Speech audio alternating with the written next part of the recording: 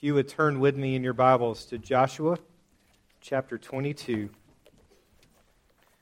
If you're looking in the seats in front of you, there's Bibles there, and it's on page 196. And probably on page 197 too. I don't know. It's long.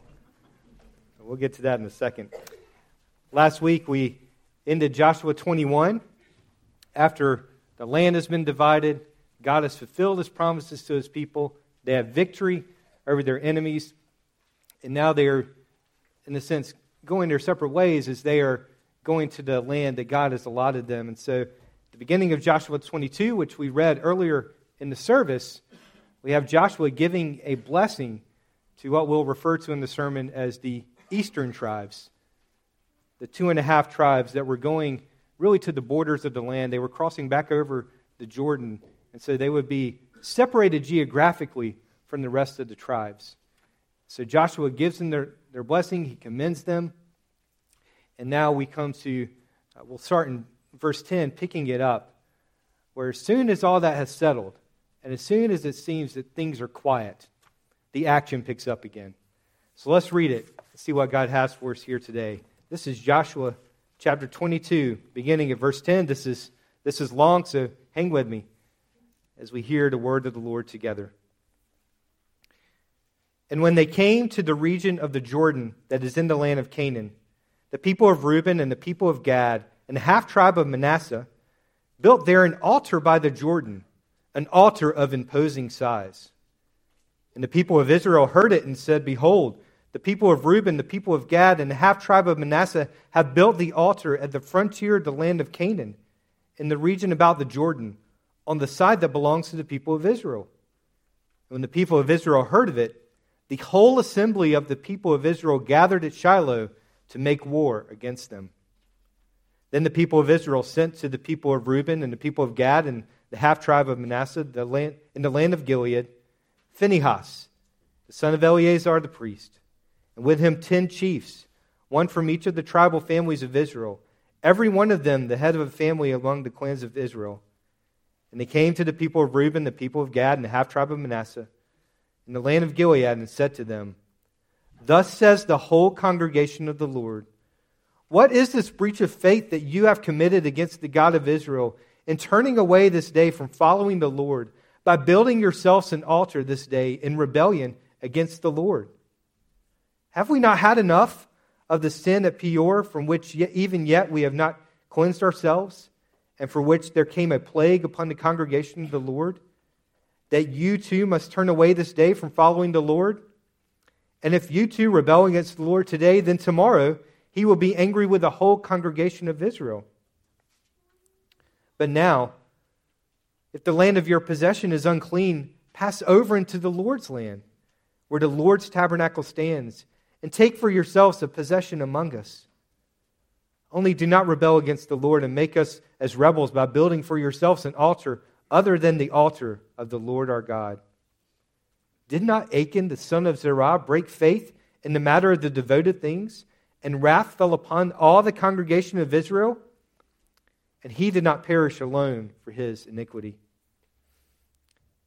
Then the people of Reuben, the people of Gad, and the half-tribe of Manasseh said and answered to the heads of the families of Israel, The mighty one, God the Lord, the mighty one, God the Lord, He knows. And let Israel itself know. If it was in rebellion or in breach of faith against the Lord, do not spare us today for building an altar to turn away from following the Lord. Or if we did so to offer burnt offerings or grain offerings or peace offerings on it, may the Lord Himself take vengeance. No, but we did it from fear that in time to come your children might say to our children, What have you to do with the Lord, the God of Israel?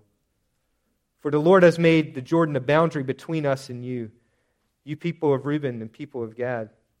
You have no portion in the Lord, so your children might make our children cease to worship the Lord. Therefore we said, Let us now build an altar, not for burnt offering, not for sacrifice, but to be a witness between us and you, between our generations after us, that we do perform the service of the Lord in His presence with our burnt offerings and sacrifices and peace offerings. So your children will not say to our children in time to come, You have no portion in the Lord. And we thought, If this should be said to us, to our descendants in time to come, we should say, behold, the copy of the altar of the Lord, which our fathers made, not for burnt offerings, not for sacrifice, but to be a witness between us and you. Far be it from us that we should rebel against the Lord and turn away this day from following the Lord by building an altar for burnt offering, grain offering, or sacrifice, other than the altar of the Lord our God that stands before his tabernacle. When Phinehas, the priest, and the chiefs of the congregation, the heads of families of Israel who were with them, heard the words that the people of Reuben and the people of Gad and the people of Manasseh spoke, it was good in their eyes.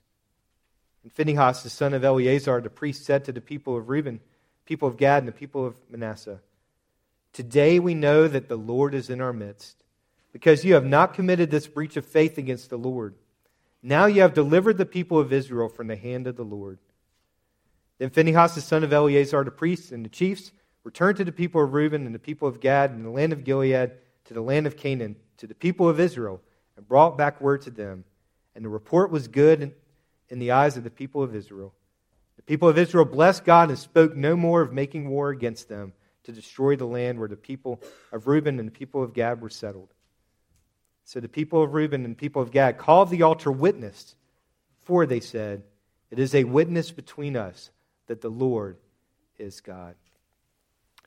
This is the word of the Lord. Thanks be to him. Please pray with me. God, we give you thanks for your word. We thank you for this episode in the life of your people. And we thank you, Lord, that they sought you, that they were faithful to you.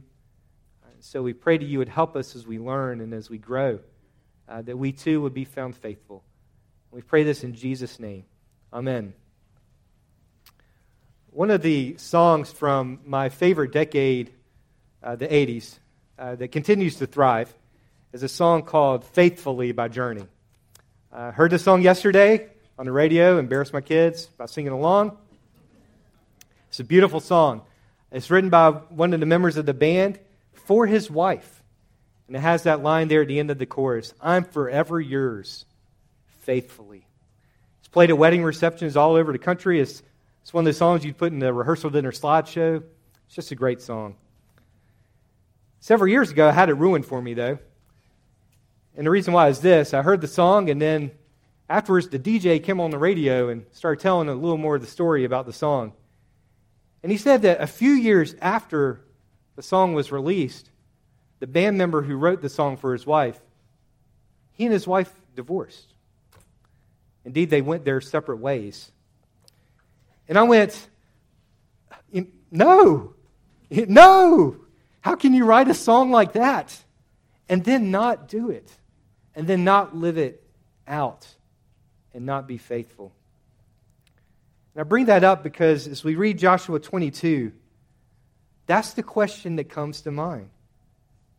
How could the eastern tribes, that's the Gad, Reuben, the half tribe of Manasseh, this 2.5 tribes over here. We'll try to have this be east and this be west. I don't know if that works, though. But how could the eastern tribes, who had been faithful thus far, having just been commended and blessed by Joshua, turn around, get to their land, and then not live it out? How could they break faith and in the process break the union and unity of God's people? That's the question that's raised by the western tribes as they begin to investigate this matter. How can it be that as soon as God's people had received the promised land, that as soon as they have been given rest by God, as soon as they have been given victory over their enemies, how can it be that they're picking up swords and shields and preparing to go to war, not against an outside enemy, but against a part of themselves? I mean, can we all just get along for a moment? But thankfully, this episode in the history of God's people, it has a happy ending. And in the process, we see that the unity of God's people, which will be the central theme we'll talk about today, the unity of God's people is not a matter of just kind of getting along in a let's sit around by the campfire and sing Kumbaya sort of way, but it's ultimately based on the common pursuit of God's glory together in worship and in faithful obedience in response to what God has already done for us. So the question we want to ask is, how do God's people stay unified? How is unity preserved, even in the face of adversity, even in the face of distance, even in the face of we'll just call this a delicate situation of misunderstanding that takes place in Joshua 22? The first point we're going to see is this, that unity is preserved by faithfulness in believing and living the truth. So as we look at chapter 22, we want to kind of go back and highlight instances where we see God's people clearly confirm their faith and belief in Yahweh, the Lord. We see it initially in the charge that Joshua gave to the eastern tribes.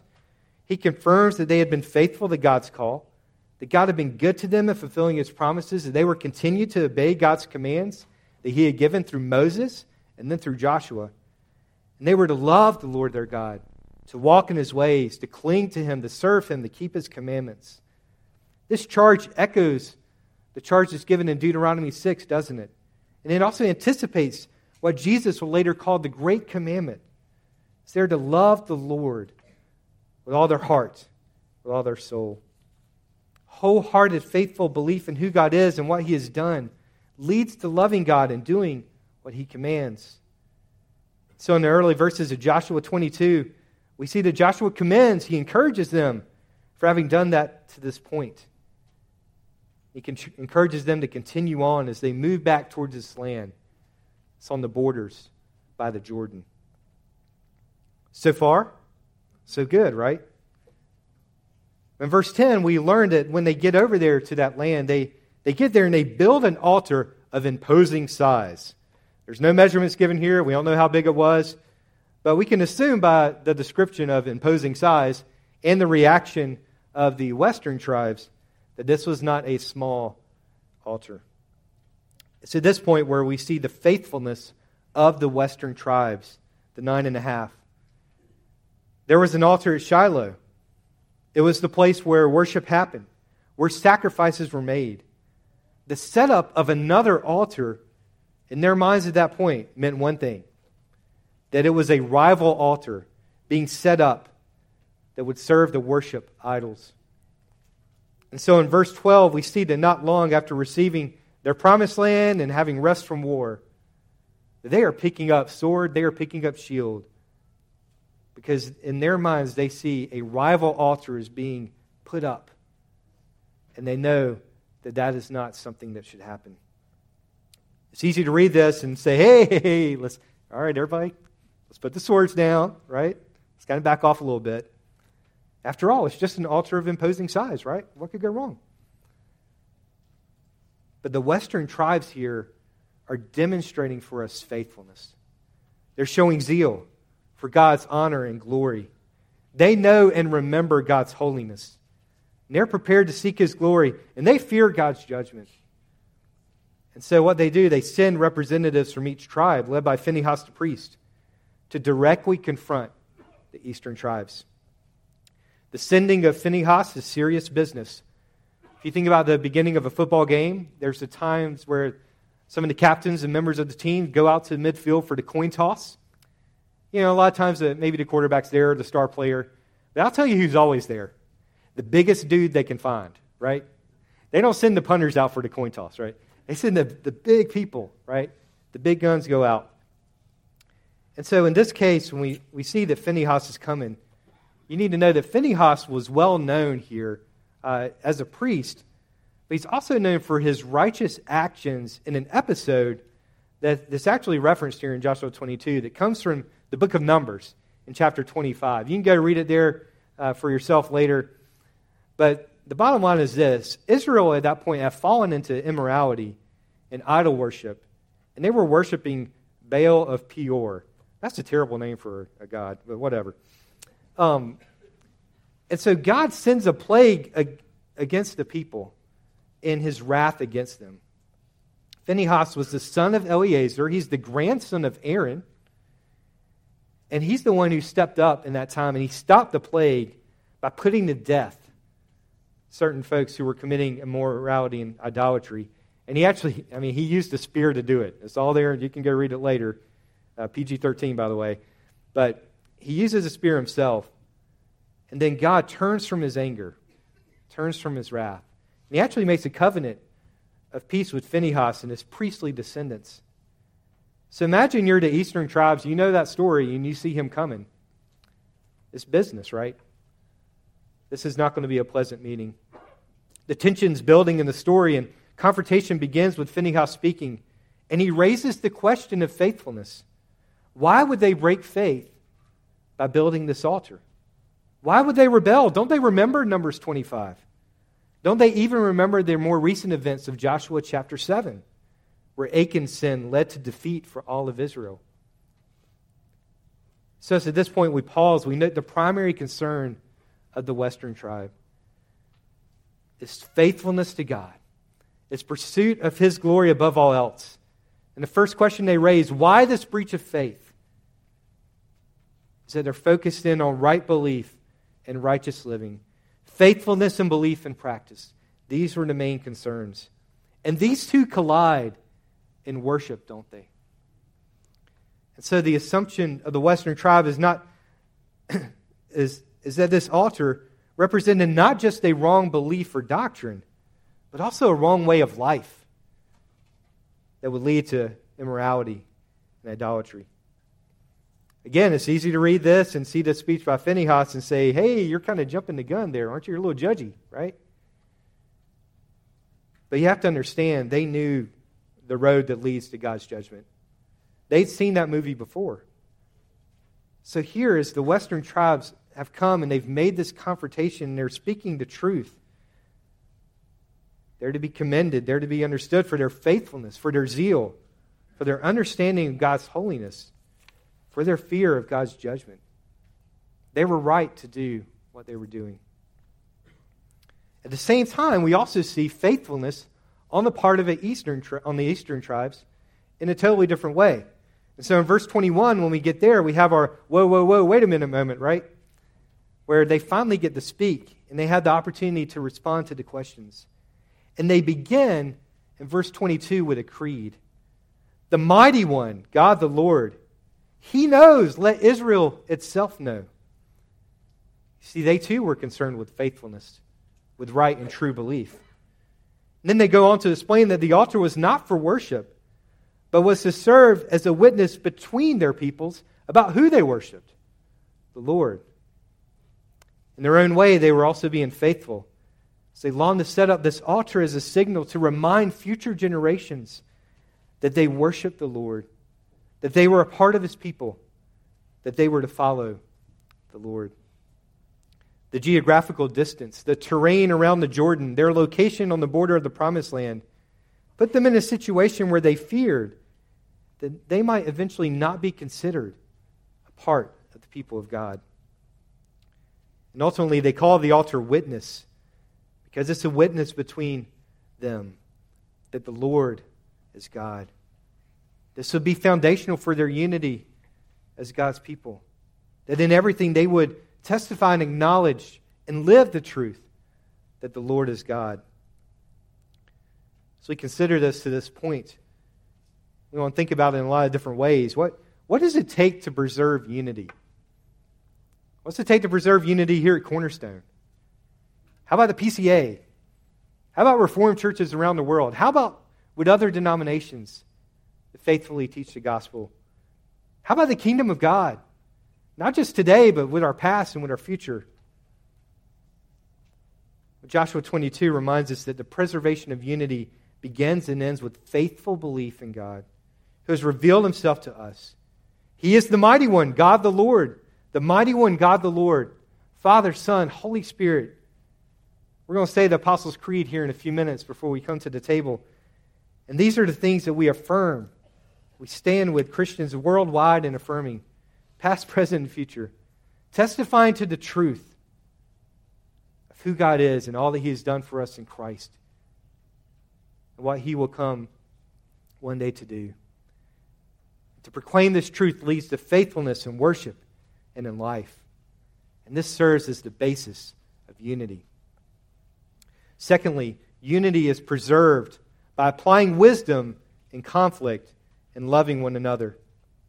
One of the undercurrents in this passage is the relationship between the two groups, the western and eastern tribes. Think about all the battles they have fought together in taking over the land. Look at how Joshua spoke to the eastern tribes before sending them off, affirming them as they followed and served the Lord. Think about all that. Think of their backstory and think about this moment where the western tribes began to pick up swords as they heard about this altar. We don't have this spelled out for us in the text. This might be a little reading between the lines, but imagine what it was like for them to be feeling at that moment. These are your brothers. You're battle weary. You've been fighting a long time with the enemies. You're probably pretty discouraged about this even happening. So they prepare for battle, but notice that they don't first rush in with their swords. They send a delegation, right? They went to speak. They went to listen. They confronted.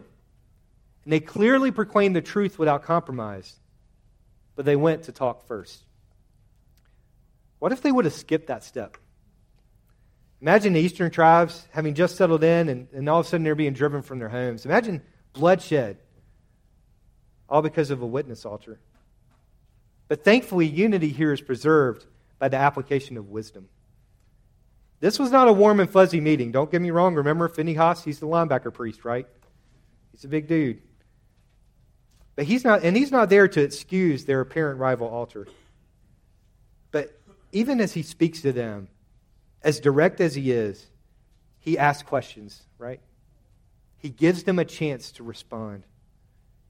And in verse 19, don't miss it. This is, when I read through this and saw this week, my eyes were like, whoa. He even offers for them to come back and live with the western tribes. Did you catch that? It's in verse 19. He basically says, if living on the border of the land is leading you to sin, we love you enough to give up part of our portions of the land to you and for you. And you can come live with us. Okay, that's love, right? Think about it. They had just divided up the inheritance. They were at rest. And he says, your holiness and your being a part of this people is worth giving up that which is rightfully ours for you. James Montgomery Boyce says this about this passage. He says, this is costly love, but this is the kind of love that wins people to God. Often when we do actually practice discipline, and discipline is sometimes necessary, we do it in a self-righteous or self-serving way that exalts ourselves and usually repels the other party. How much different and how much more effective would it be if we paid a personal price in our attempts to reclaim those who are erring? So the western tribes, even as they were being very direct with the truth, they demonstrate wisdom, they demonstrate love to the eastern tribes. Again, we're going to flip it and we're going to look at what the eastern tribes are doing. They're also demonstrating wisdom and love. They had calculated the distance. They had thought about their children. They knew there could come a time where their bond with the western tribes was not remembered. Would the geographical barrier become a spiritual barrier? But beyond self-preservation, they were concerned for both the faithfulness of their people and the unity of Israel as a whole. They agree here with Phinehas. If this is an act of disobedience that would bring the whole community in judgment, don't spare us. Bring your swords and do it. As they give their defense, they express their fear of not belonging to the people due to the distance between them. They want to be assured that their children will grow and worship the Lord. And these are the things that drive them to build this witness altar. So we consider the wisdom applied here and the love for one another that's expressed. It's important to note how different this looks. The western tribes fear that the eastern tribes are not worshiping the Lord and being faithful. The eastern tribes fear there will come a time where their children will cease to worship the Lord because they're not viewed as part of the people of God. The eastern tribes, they're focused upon truth, and rightly so. And their expression of love looks like even potentially being willing to give of themselves to preserve the truth and also preserve their brother's allegiance to it. And the western tribes, they're focused on belonging to the people of God. They're looking for unity. And in the process, they're subjecting themselves willingly to the truth and even to judgment if there's been disobedience, to preserve their brother's allegiance to that truth. There's a lot of implications here. I think as we consider how we approach conflict, whether it's in the church or in family or in life situations, here we have a few reminders, don't we? That we need to speak truth. That we need to ask questions for clarification. That we need to listen to one another. And we need to love one another, even to the point of costing ourselves something. This is what preserves unity. In our culture today, those things aren't readily practiced, are they? In the real world or in the social media world, even in the church, we hear the name calling, we hear the slander, there's shouting, there's all sorts of things that are going on. And so we need this word from the Lord. We need James 1 as well. Know this, my beloved brothers, let every person be quick to hear, slow to speak, slow to anger, for the anger of man does not produce the righteousness that God requires. In Ephesians 4, rather speaking the truth in love, we're to grow up in every way into Him who is the head, into Christ, from whom the whole body, joined and held together by every joint with which it is equipped, when each part is working properly, makes the body grow so it builds itself up in love. So unity is preserved by faithfulness and living and believing the truth. It's preserved also, as we've just seen, by applying wisdom and by loving one another. And then finally, we'll see here briefly that unity is preserved as we remember and proclaim the truth of the gospel. So we leave this episode in the life of God's people. We're left encouraged. We're left upbeat.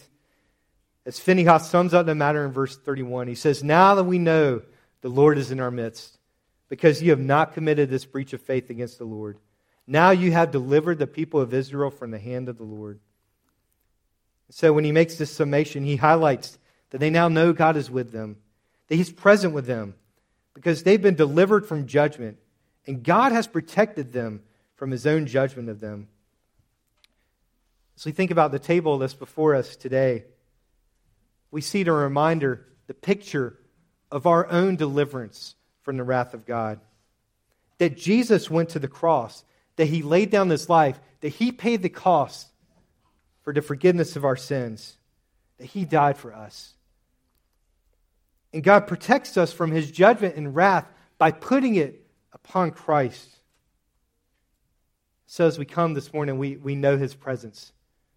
We know He is with us. Dale Ralph Davis says this. He says, how much more clearly can we know God is for us than when He shields us from His own wrath by placing us under the shelter of His Son's cross? One of the purposes of the witness altar in Joshua 22 ultimately was to point to the other altar. The altar where sacrifice was offered. The altar where Israel worshiped the Lord. They were not only proclaiming that the Lord is God, but that they were to worship Him alone, and that sacrifice was required in order to worship Him. And then we look forward and we see Christ, that He came and He laid down His life, that He became the sacrifice, that He was the Lamb He was slain to take away the sins of the world. In the book of Hebrews, it tells us that He was the one who offered for all time a single sacrifice for sins and sat down at the right hand of God, waiting from that time until His enemies shall be made a footstool for His feet. And it's this that we remember and proclaim at the table. Christ has died. Christ has risen. Christ will come again. And we remember that He is present with us. We come, we eat this bread. We remember that we are one body, unified in Christ. It's here where we eat the bread, we drink this cup. We proclaim His death, His perfect sacrifice for our sins until He comes. The Eastern tribes, they made the imposing witness altar to remember and proclaim that their children would be included in God's people, that they would worship God alone. The Western tribes, they confronted Him because they were also remembering and proclaiming who God is, His holiness, And both tribes came together to remember and proclaim that God was with them. And they glorified God together in the resolution of this conflict. So, friends, as we come to this table today, let us glorify God together as we come and remember and proclaim the truth of the gospel, that God has reconciled us to himself in Christ. Please pray with me.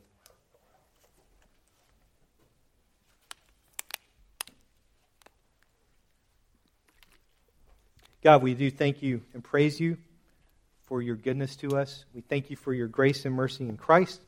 We thank you for your word. And we pray now that as we come to the table, you would once again remind us of the grace of our Lord Jesus Christ, who laid down his own life for us. And we pray this in his name. Amen.